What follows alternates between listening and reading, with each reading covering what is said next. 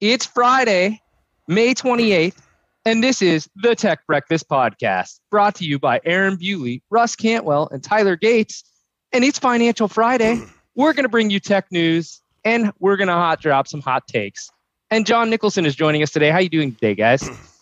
Glorious. Well, John has the wrong hat on, and it disappoints me. Nope, right hat. That's the right hat. Oh, there we go. Wrong that hat. one feels much better to me. Take that off. If we're going to talk Get outta finance here. on a Friday, I need a hat that is appropriate to be sitting on a yacht while I'm looking at, Okay, Charles fair Schwab enough. on my phone. That's Like, a strong point. But we're in Texas, and a Stetson, a black one at that.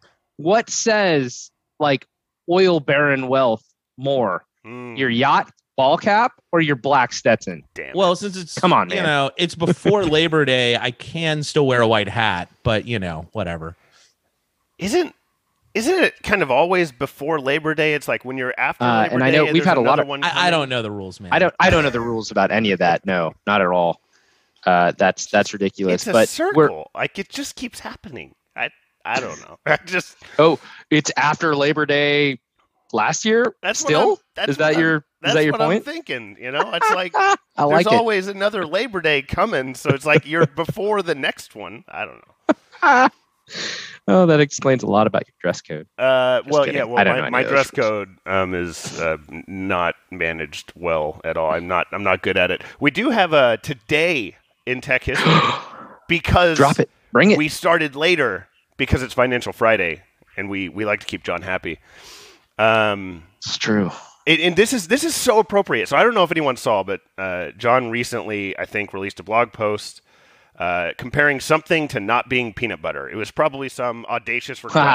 I that love someone this had blog made post. about something, and he's like, "No, vSAN does not support peanut butter or whatever it might be." Yeah, so I work in tech marketing, and I can write official technical documentation. Believe it or not, there's no change control. I can just post things without proofing. So if you see a typo, call me out on Twitter. I'll fix it.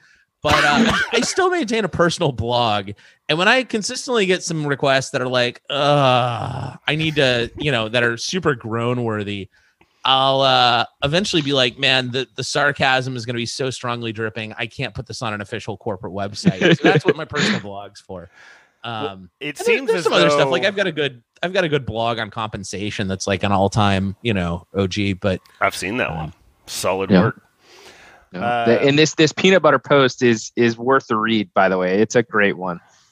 Well, it turns out that the person who runs this day in tech history, who is usually just a little bit late to the game for us, but today right on time, is also a fan of telling us what things are not peanut butter. And it said that, and I'm just going to say this word the correct way, just so we're clear. I'm going to go ahead and specify this up front. GIF is not peanut butter. So just so that we've gotten that one out of the way, May 28th, 1987, great year, by the way, I might add, my birth year.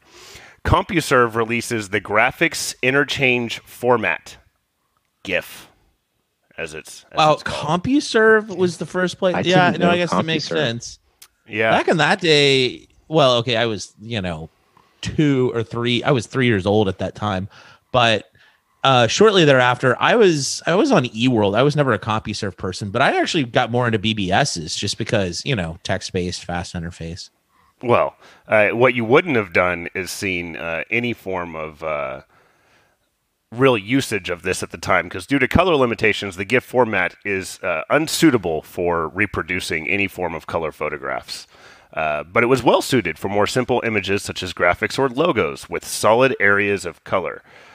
So this was, I didn't know that it actually had this much history all the way back to 87, but that's good to know. We've learned something today. And thank you for the GIF. Anytime someone says GIF, I'm just going to think of peanut butter.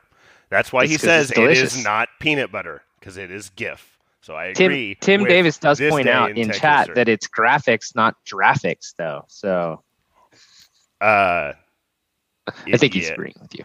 Yeah, he is. Let's which is not weird. make that. So I don't know how now I'm actually questioning it, because Tim and I are not built to agree with each That's other. true. So now I'm That's just true. sort of, This is rough. It's a good thing he doesn't have a voice. that He'd is start, true. he'd He start just- poking. He just has to type. There's no voice for you today, Tim.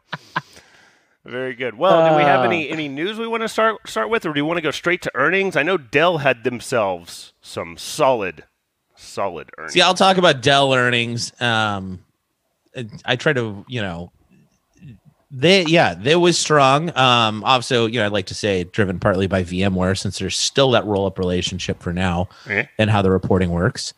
No surprise. What I thought was really wild was the PC division was 20%, and the operating income for that group was up 84%. So that tells me people are buying better computers. Like, not only is there the post PC era, people are still buying plenty of PCs, right? But that 84% on the operating income, I suspect you're seeing larger orders of better. People are realizing that having the crappy nose webcam or buying the low end Inspiron, pieces of junk, not getting it done. No offense to our laptop overlords, they're not getting it done. People want the good stuff. They want XPSs. They want. I also wonder if there's an element of buy what was available and you could get in a certain amount of time. And so let's just manufacture the expensive stuff. Let's allocate our limited part supply chain. If your supply chain only supports so many units, you better make the premium ones. Yeah, well, I mean, it's kind of the deal with cars right now. Is if there's only so many, there's only so many chipsets to go around. You walk into a Toyota dealership, they're like, "Oh, we have our Lexuses today." I'm sorry, you need a car. Yeah, no, it definitely seemed to work out. Now, I saw something when I saw the earnings just report posted that or at least someone had looked over it, had mentioned that it was the best earnings period in Dell's history. So I thought that was wow. That was a pretty strong statement to make. You think Gelsinger was just like, yeah, bring it? Pat's like, wait and see what Intel does, bruh.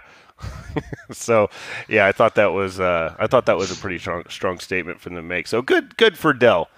It seems like things are going well for him over there. And I must say that our business also with Dell has been good. So I'm not surprised actually to see that the numbers correlated pretty well.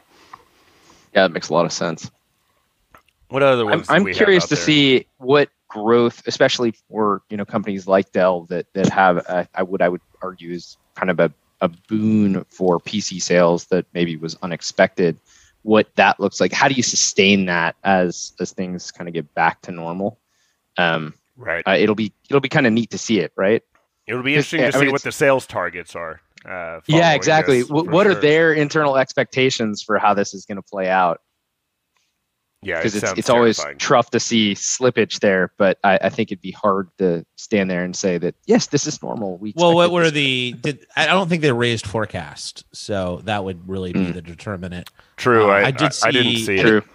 I think Zane raised forecast on VMware's side, but well, you two better get to work. Eat it on it. But no, that's how you always just general financial for the listeners. If you're trying to figure out whether it was just, deals got pulled forward, so to speak, into this quarter versus later. If they maintain the forecast, that means we just pulled deals in early versus if you have a beat and a raise, that tells you that, trends are actually changing in a positive way. And that's where the stonks really go up. Stonks always go up. Hey, over time. I don't know, Tyler. Like, my first big warning sign on the finance world is I saw an ad for $1 million home loans, 0% down, and I was like, "What? Yeah, where? Sign me up. Where?" It was in Arlington, Virginia. I'm going to Arlington. And I was like, Jeez. It wasn't 0% down. I thought we stopped that. I didn't. This feels like history repeating. I mean, low rates is one thing.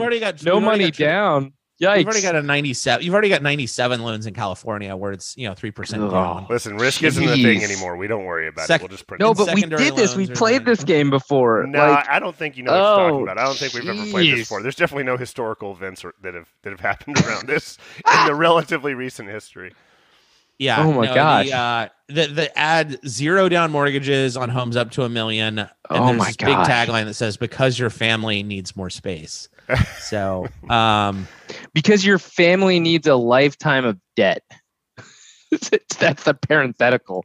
It's leverage. I mean, to be fair, I actually like a lifetime of debt from a financial perspective. But 0 down on $1 million home, it's not that that's universally bad. there are people and financial situations where that is just a gift, right? But the problem is that there are lots of financial situations where that is a trap.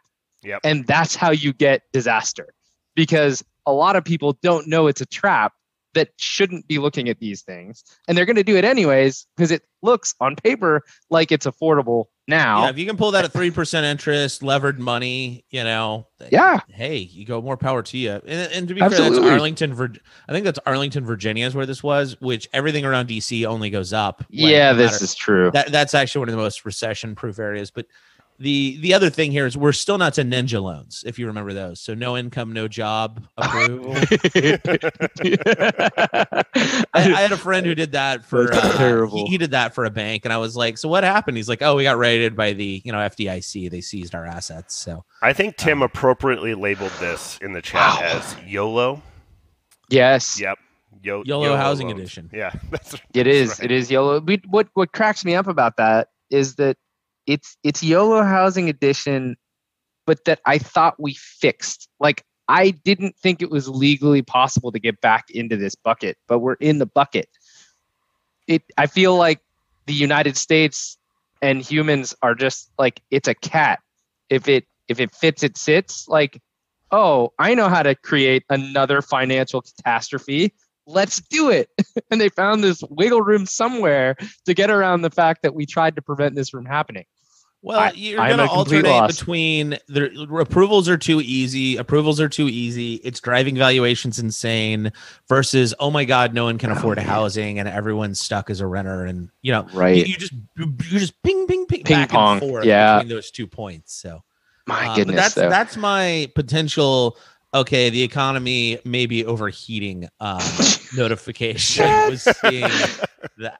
Like we might be overheating just a wee bit. I mean, we talk about inflation, the supposed, what was it, month over month last month was 4% or something, but there's a million false starts on inflation and calling lumber, which is cyclical in demand. And, but there's a lot of stuff that's going to, I'm having this conversation actually a lot with my parents because DFW for sure is one of those areas that's just on fire when it comes to housing and prices. Absolutely. And ultra competitive bids. Think 48 showings or 70 showings in 48 hours. 20 offers, half of them cash.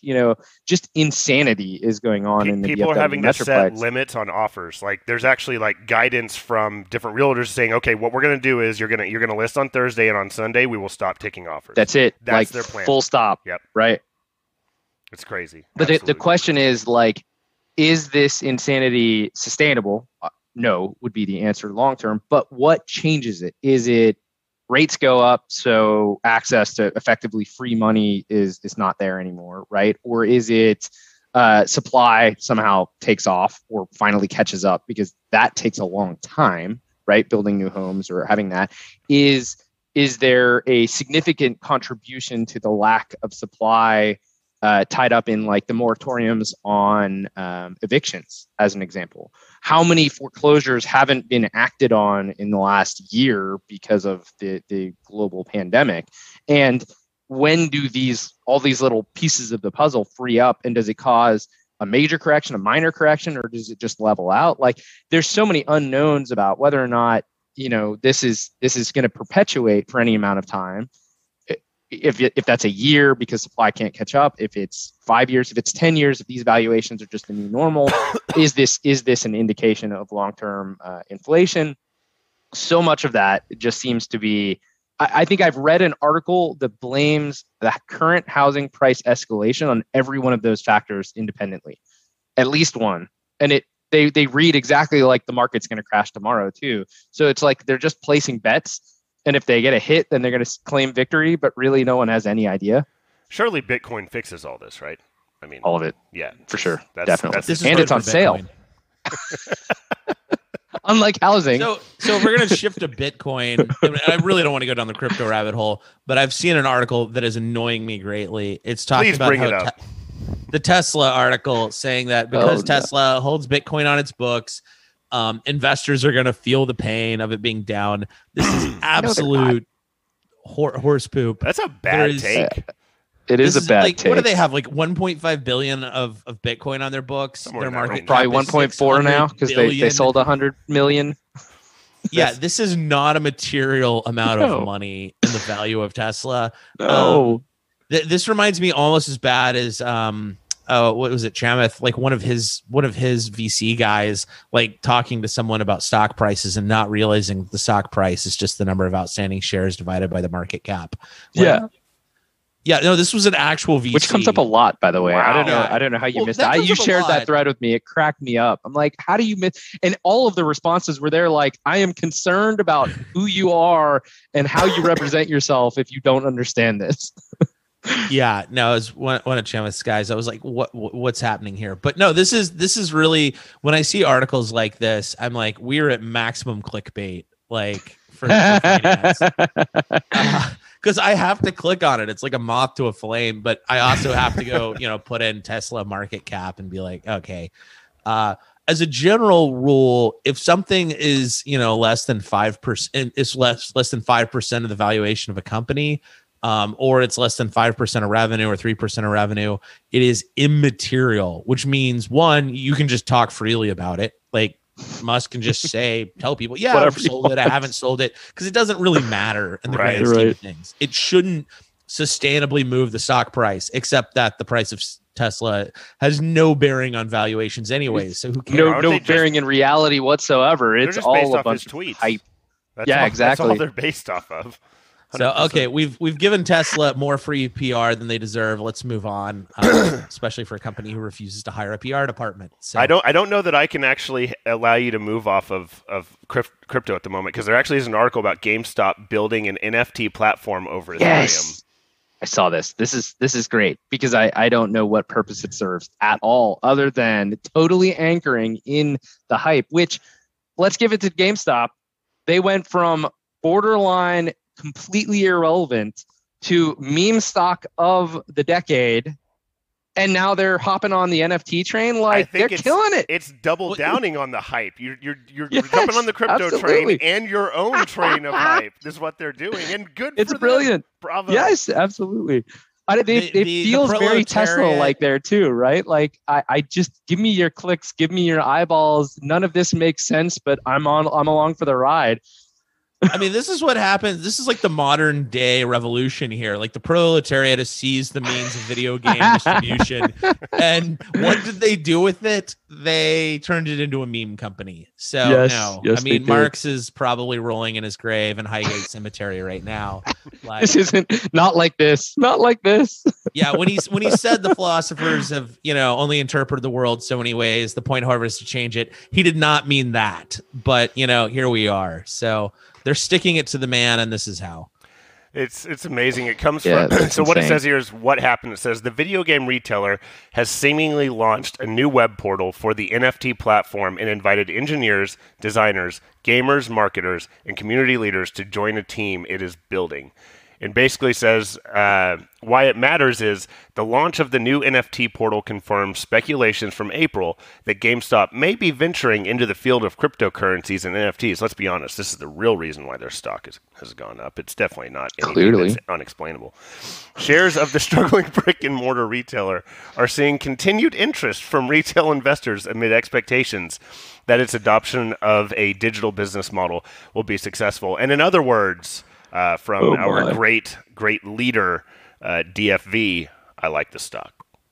I like the stock. And AMC, my goodness, that's another fun one. AMC, similarly in a terrible position for obvious reasons as a brick and mortar theater company, went from, probably the brink of bankruptcy to meme status, and now there's the crazy short attacking that's happening again. It was very similar to DME. I feel very good about it. I'm up double on my AMC at the moment, and I feel good about the movie theater industry, which is the complete reason why I have decided to. He likes the stock. I like the he stock. likes the stock. The reality. I think actually the positive thing on the movie theater industry, and I'm trying to avoid discussing AMC just as a meme stock, but the one area where I feel it's positive is if you look at the revenues, Disney needs movies to, like, they absolutely their entire financial model is dependent on movie theaters still existing. That is where the real revenue is. We can talk about streaming. Streaming revenues are crap compared to movie theater. It's not even close. It's it's not even a joke. Amazon buying into MGM. They bought it for the back catalog, but they now have franchise rights to James Bond going forward. They have Stargate going forward. They've got they've got all kinds of crazy stuff. It probably also gives them a lot more, relevancy is the wrong word, but basically they now have a better supply chain for negotiating where big money can happen, right? So these Amazon Prime originals are now also going to be peddled more directly to theaters when that becomes more broad. Like I think there's a lot more to that acquisition than just, the IP, if you will, right? Yeah, no, that's pretty fair. It is interesting because the studios never really got into a true vertical integration style. Like I was always kind of shocked that Disney just didn't outright own some theaters. Or I guess they didn't. They used to. No one theater though produced enough movies or did that. But I think that was the problem. You'd have to have the blockbuster every week for that to work out for you, and you don't, right? I feel like we would have. I think Disney may have enough production to do that at some point, but maybe. I would think that I could see something like that happen, like the true vertical integration, where you've got Disney-owned theaters. If they found a way to make the theater experience approachable enough financially that they could do TV shows and get regular weekly viewership.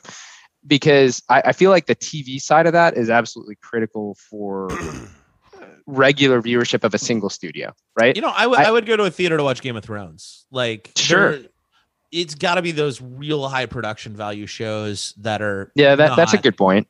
Even the this final isn't season? must-see TV stuff. This is stuff. No. Like that. They should have just not done that. That would Slash have been a straight-to-video waited for him to season. finish his books, which I know they can't do because actors age. And apparently he's never going to finish the damn books. But get to it, George R. Martin. How many R's is this? Like 8? There's nine R's. What I would say, what my concern would be about the vertical integration there. One, it annoys me at least half the time with almost anything. Two, I'd be concerned that we'd end up with the same issue we have with streaming services today. It's like I have 15 different theaters that only show things from Disney and from HBO and from JohnNicholson.com and it would only work in major markets because if you're in a small enough market, you can't do that at all. If you're That's in Pearsall, true. Texas, you got one theater, it's got one screen, and it works some days. Right. That's the thing, but that brings up a really good point. If the model is sustainable, even in large markets, you'd expect it to see at least try it out once in a while, right? The challenge is this is the same challenge that honestly, like we in the software industry have, is if you marry yourself to one distribution channel, you anger all the other distribution channels, and you're not going to get as good of terms. You're not going to get volume with them, and so Disney's got I guess to be fair, they've got a pretty sweet deal right now that I heard that basically the theaters make no money on like Star Wars or top grade, like top Disney movies. I've heard outside of concessions. Yeah, basically you're getting like 50 cents a ticket or something. Jeez. Like even worse than normal. And they're normally it's like on a staggered, so the more weeks it runs, the more revenue. And that's why popcorn costs. I was going to say, why do you think the popcorn's so expensive? That is the reason. But I've heard that Disney really turned the screws on on some of the Star Wars stuff, and that was actually causing some theaters to just balk and refuse to carry it and try to push back. But so one of the strengths of large theater chains is they hold enough clout to say, look, they can go up against the mouse. Well, see, that's really curious though too, because those kinds of that statement, what you just said, was probably very, very true. Now those theaters are in a terrible place financially because of things completely outside of their control. I wonder if we're going to see some topsy-turviness in those instances, because as much as Disney relies on those theaters to go make mad bank on their IP, they obviously have a much better position right now. They've got a lot more negotiating leverage than your theater chains do. All right. So moving off the mouse and entertainment, let's go to oil. Ooh, what you got? What's going on in oil? Activist investors. Really? I missed this. Go on, educate us. Let me find the article here. Exxon, basically people pushing for environmental concerns, climate campaigners. They have managed to oust at least 2 directors at Exxon. Wow. Which, tracker XOM. Yeah, I just found it. You would expect that oil company boards would be held up of people who, the International Energy Agency just towards the status quo. They've been around since the beginning of time, and they think they'll be around till the end of time. You actually, you've got activists showing up on the board saying that these companies need to take a more proactive towards clean energy or decarbonization. So, that's interesting because I thought they were already doing that too. Obviously, not as fast as investors wanted. Because I've seen that. I guess it was BP that was in the news. That's probably 6 months ago now. But they said that they've massively reduced oil exploration teams, and they're basically finally starting to tout some of the green energy sources, and that just means that they've already shifted focus to some extent. They think it's safe to champion those causes now. So. Honestly, I've seen, Exxon and people run what people have called greenwashing ads, where they just run ads that are like, look, we can do solar cells too. Yeah. It's 0.001. And then I talk to people at who work in R&D there, and they're like, yeah, it's 0.001%. If you go back, this was but we're doing it years ago. But the challenge for them is you also want to avoid falling into the conglomerate trap. And so to fully defend, even if you believe that we've got to, clean up the Environmental Act and oil companies need to change their tune, the problem is what are they going to buy? What are they going to reallocate capital to? If you go back 10, 15 years, there's a hell of a lot of failed solar companies. There's a hell of a lot of, and it's not that I don't think solar long-term is going to do well. That's normal. Is consolidation is very real. Well, but that's the thing about that is that if you're ExxonMobil or BP or any of the mega oil corps, it almost doesn't matter which one you buy. You can prop it up. You wait till someone's actually successful and goes somewhere. And the other challenge here is you can afford to buy the winner too. That's a good point. Yeah, and to a certain degree, I've seen some of the oil companies. So they've divested of upstream. So they've divested on exploration, and they're instead focusing more on downstream, and even on downstream. So that's your what you do with the oil. Upstream's where you get it, downstream's where you turn it into something. They're focusing on more on hey, let's focus on plastics or advanced feedstocks. Let's avoid the actual refinery that makes gas and the bad stuff and jet fuel. Let's dump that on someone else, some foreign interest. So you have seen some of that. The other challenge is if you're in an industry that's been around for 100 years and as a pivot, I'll pick on Kodak here. Let's look at that transformation. So if you go back to the end of the era of film and the shift to digital, you had 2 companies. You had Kodak and you had Fujifilm, right? Yep. They both had very different reactions. Now, you would naturally think you should lean in, like Apple, you should lean in, disrupt yourself. That's what Kodak actually did. They got into digital cameras. They had 60% market share at one point. The challenge is digital cameras do not have the same margin as processing film or making film. It was a crap market. And it eventually got destroyed by cell phones. So who cares? Right. That's why Kodak is dead, because they actually leaned in and they tried to take the evolutionary step that would have, in disruptive steps. So if people say, oh, they should just lean into wind or solar, I would argue solar. Not wholeheartedly. American solar companies, they barely got saved by some tariffs. Most of the solar productions overseas, China dumps it on the market really cheap. Yep. So that actually would have been a terrible place to go. And so avoiding that was technically the best fiduciary duty. But going back to the film, look at Fujifilm. So Fujifilm looked at their patents and said, you know what, we're good at imaging. We can do some other stuff. Let's go get into medical imaging and do some other weird stuff. They're doing quite well. I think they do some because of the film stuff, they do some drug manufacturing. They do all kinds of weird stuff. So sometimes just slowly, instead of pivoting to the logical conclusion in your market, sometimes just hanging around forever and then just going and doing something completely different makes more sense. I think what's interesting about this this part on oil is I'm looking at the CNN Business article, which is the one I pulled up when I Googled it. It said, for the first time in modern history, America's largest oil company faced a credible challenge from an activist investor.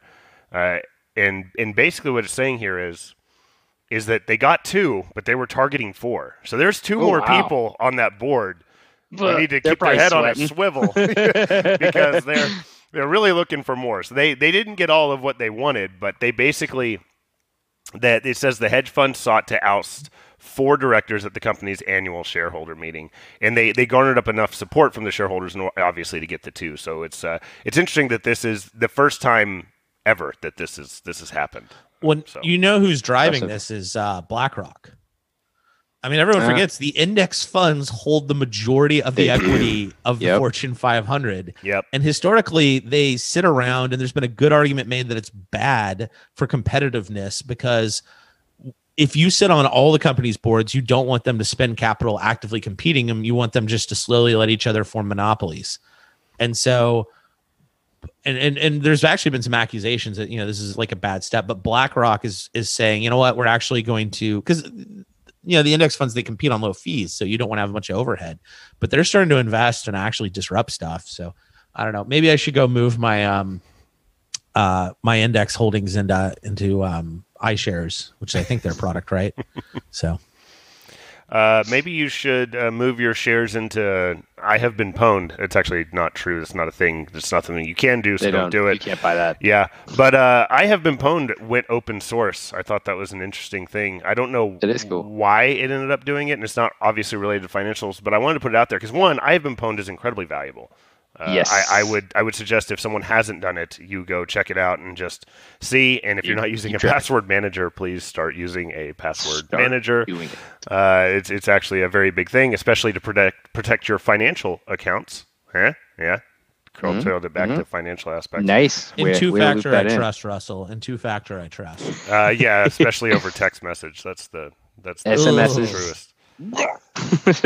Hey, why don't we have our banks switch to actually using some other form, but no financial entity uses anything other than SMS-based two-factor. I know. What's the deal with that? Clients, it's what we have to live with, Russell. God, it's awful. I hate it. Just give me the option. You can make the default SMS if you want. Bank of America will let you use a physical token, like it's 1998. So, yeah, that didn't make me feel better, John. I don't know if that's what you were going for. Yeah, I looked into this recently. I was like, what are my other options? It's like, ugh. Yeah, it's bad. I also actually looked into it recently, and was just incredibly disappointed because I was just going through updating some just better security posture in general, and I was just very disappointed that literally there was nothing. The options are terrible. I still get mad because I'll go into certain financial institutions and even your password complexity is limited. It's like, why? Yep. Why would you tell me I can't use certain characters? So why would you limit the length of my password? The backstory on that one. All the authentication still occasionally bounces through this random Solaris 2 box from the late 80s. You can tell me offline which one that one is, and I'll make sure to avoid. There's an old Z series that they can't get the LPAR upgraded on. Oh gosh. Oh jeez. Well, it makes me sad. Everything you just said makes me sad. All the more reason to check out I Have Been Pwned and make sure you at least can maximize if whatever institution you're using, make sure you can make it as good as possible. That's all. Man, the I Have Been Pwned too, and I just lost the article. I don't know where it went. It was at my fingertips, but apparently the FBI is automatically updating I Have Been Pwned's database when it finds breaches. So that's actually pretty slick. So any incident that they have purview into, they are dumping into I Have Been Pwned, making it even more valuable. They were probably doing that before, but now they're stating it outright. That is cool. It's you mentioned breaches, by the way, which we can't have a show without at least one security mentioned article. Because you can't have a day without a security breach problem. I know. I don't know if you guys saw this. Microsoft warns of sophisticated Russian email attack targeting government agencies. Saw it. Ugly. Yeah. And they're saying it's the same group that did the SolarWinds supply chain attack. So state-backed Russia is the believed backer of this group, and significant access. Not pretty. It says targeting around 3,000 email accounts across over 150 organizations. It's That's a bad insane. look. I hate it. I hate everything Yeah, about it's man. We've talked about it 1,000 times at this point because, and there will be another as 1,000. tongue in cheek as it was, I do think daily we have major issues, and that's just the one showing up in the news. For everyone that shows up in the news, there's one that doesn't, or probably 100 that don't. Right? I mean, I probably get a notification in my email every day about, oh, in 1992 we had a breach.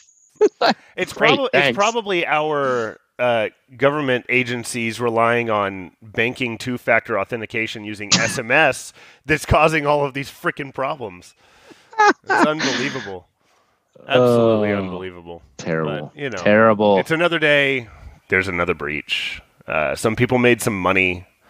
Some people are making NFTs. Crypto's going to save the day. Housing market industry for sure. From these, let's just roll it all together. I think let's see if we can get 2% rates on $1 million loans, nothing down, obviously, just like a house apparently, and buy Bitcoin with it. Oh, is that not what people are doing? No, I think they should be doing that. Well, yeah, they should be for sure. That's the obvious right thing that you should be doing. I am not a financial advisor. This podcast does not have any financial advisors on it and does not give financial advice. Just to make a blanket statement. John, would you like to add to any of the disclaimers? Yeah, no. I am not a CFA. I'm just a random person who occasionally reads some things. So. That's right. Man, speaking of which, though, it's a pity. And it would be fun to do an episode of the lay approach to financial fitness and just not being an idiot with your dollars. Maybe that's what we could call the segment. And even though we're not CFAs, I'm regularly surprised and saddened by how poor financial intelligence is, especially in the United States. Like, people have terrible baselines. I think you have to go out of your way to learn it. I mean, I don't think you do, which is what's so sad. Yeah. It's like, okay, so if you're lazy, just subscribe to like Reddit or Personal Finance, and you're gonna get like 80% of what you probably need to know is in the wiki. No, do financial independence. It's a far more structured and useful, in my opinion. Personal finance. Fire people get really weird, Tyler. Fire people get really weird. No, I didn't say fire. Don't go straight to fire. The financial independence or personal personal finance. No, one of them I have found is much worse than the other ones. I think it's financial independence is good. Personal finance started to get weird. Like, there's a lot of bad advice in that. Guys, the wiki's probably still strong. Guys, we are directing people to Reddit to improve their financial literacy. Hey, it might be better than their parents. And it's certainly better than what they got in school. Don't listen to your parents. That is actually like the leading stuff parents I've heard say. Like, yeah, if you can't afford it, just finance it. It's fine. Like, stocks are risky. You should only invest in bonds, says someone. We make jokes about the stock market being a casino, but my goodness, you can't just put your cash under your bed. Like, stuffing your mattress is not a financial decision. What about your Tyler? I'm going to work for a company for 15 years and just hold all the RSUs and never sell them. Right? Sure. That's 90% of my portfolio is in a single company. And my employer, actually, more importantly. It was even better. Let's concentrate that risk. What's funny about this is that I have for a very long time basically just been against financial managers, right? I like keeping the cost of managing money very low. That's one of my sort of tenets when I'm looking at my Tyler doesn't want to pay someone 1% to not hit the sell button. Tyler's time is not worth anything. It's basically what I'm saying. See, no, the thing is, like, from my perspective, all a financial advisor is really doing for you, especially if you're heavily invested in ETFs, because they are managed, right? They're either following market weight, they keep cash on hand in your ETFs so they can buy when the market moves, stuff like that. That's how funds work, right? That all a financial manager is doing for most people is making sure they don't do something stupid and emotional when the market, usually on the downside, right? But for the longest time, that just offended me, because it's not that hard to not sell when things go bad. Oh, no. I thought, most people Most people freak the They F lose and they sell. their mind. What did you do in March of 2020 is what you have to ask yourself. I rebalanced my portfolio. Going into the down. If so, you should pay someone 1%. If you sold your bonds and bought more stocks, That's like me. some champs over here, you might not need an advisor. Like no, and that was the thing is like I literally hit a button that rebalanced it, and then I decided that I don't like bonds in my portfolio at all, and I did all of this in like March or April, and it paid dividends. But that's what I was getting at is like I have been offended by the idea of paying somebody 1% of your portfolio or 2 or 3 because it gets up there really fast, right? Because the total cost of that management over time is actually substantial. Right? If they charge you 3% of your portfolio today in 20 years, that's a lot of dollars depending. Oh, and then they regardless invest in the special. They invest in the special funds that have higher fees, so they can get kickbacks. Which I don't know how that's legal.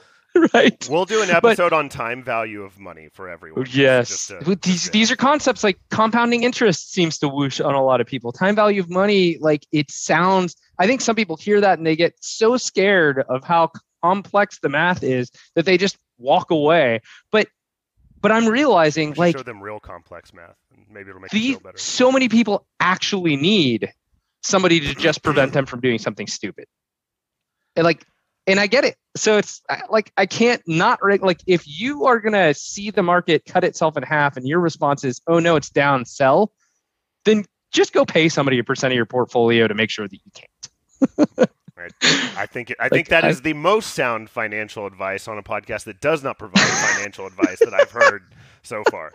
And I think with that, it's probably time that we shut it down. I think so. So that's going to do it for another episode of the Tech Breakfast Podcast and a Financial Friday episode with John Nicholson. Thank you, John, for joining us today. Any final words for the people out there? So let's land this plane on a personal finance note. We can talk about investment strategies. We can talk about controlling costs, but the real secret is just make more money. Like, that's right. Know what you're worth. Brilliant. Go do that. Reevaluate jobs. I've got a blog. You can put it in the show notes. It's over at thenicholson.com. So you're thinking about taking an offer. It goes through all of the different things to review when you're looking at new jobs, which I know a lot of people are moving right now as COVID comes to an end here in the US. Looking at new places to land. Yep. Make sure you're leveling up. So 25% of people are considering a move right now, according to an article I saw earlier this week, researching return to work or return to the office. So I will put that blog in the show notes. And otherwise, thank you for listening. Share the podcast, like it, tell your friends. Maybe it sounds like you need to tell your parents. They can join in for the Financial Fridays for us because maybe that's beneficial for them as well. I'm not sure. It does matter your age as to what moves you do make. Another thing in the market to sort of consider. However, that'll do it for another episode. And until then, we'll see you next time. Later. Peace.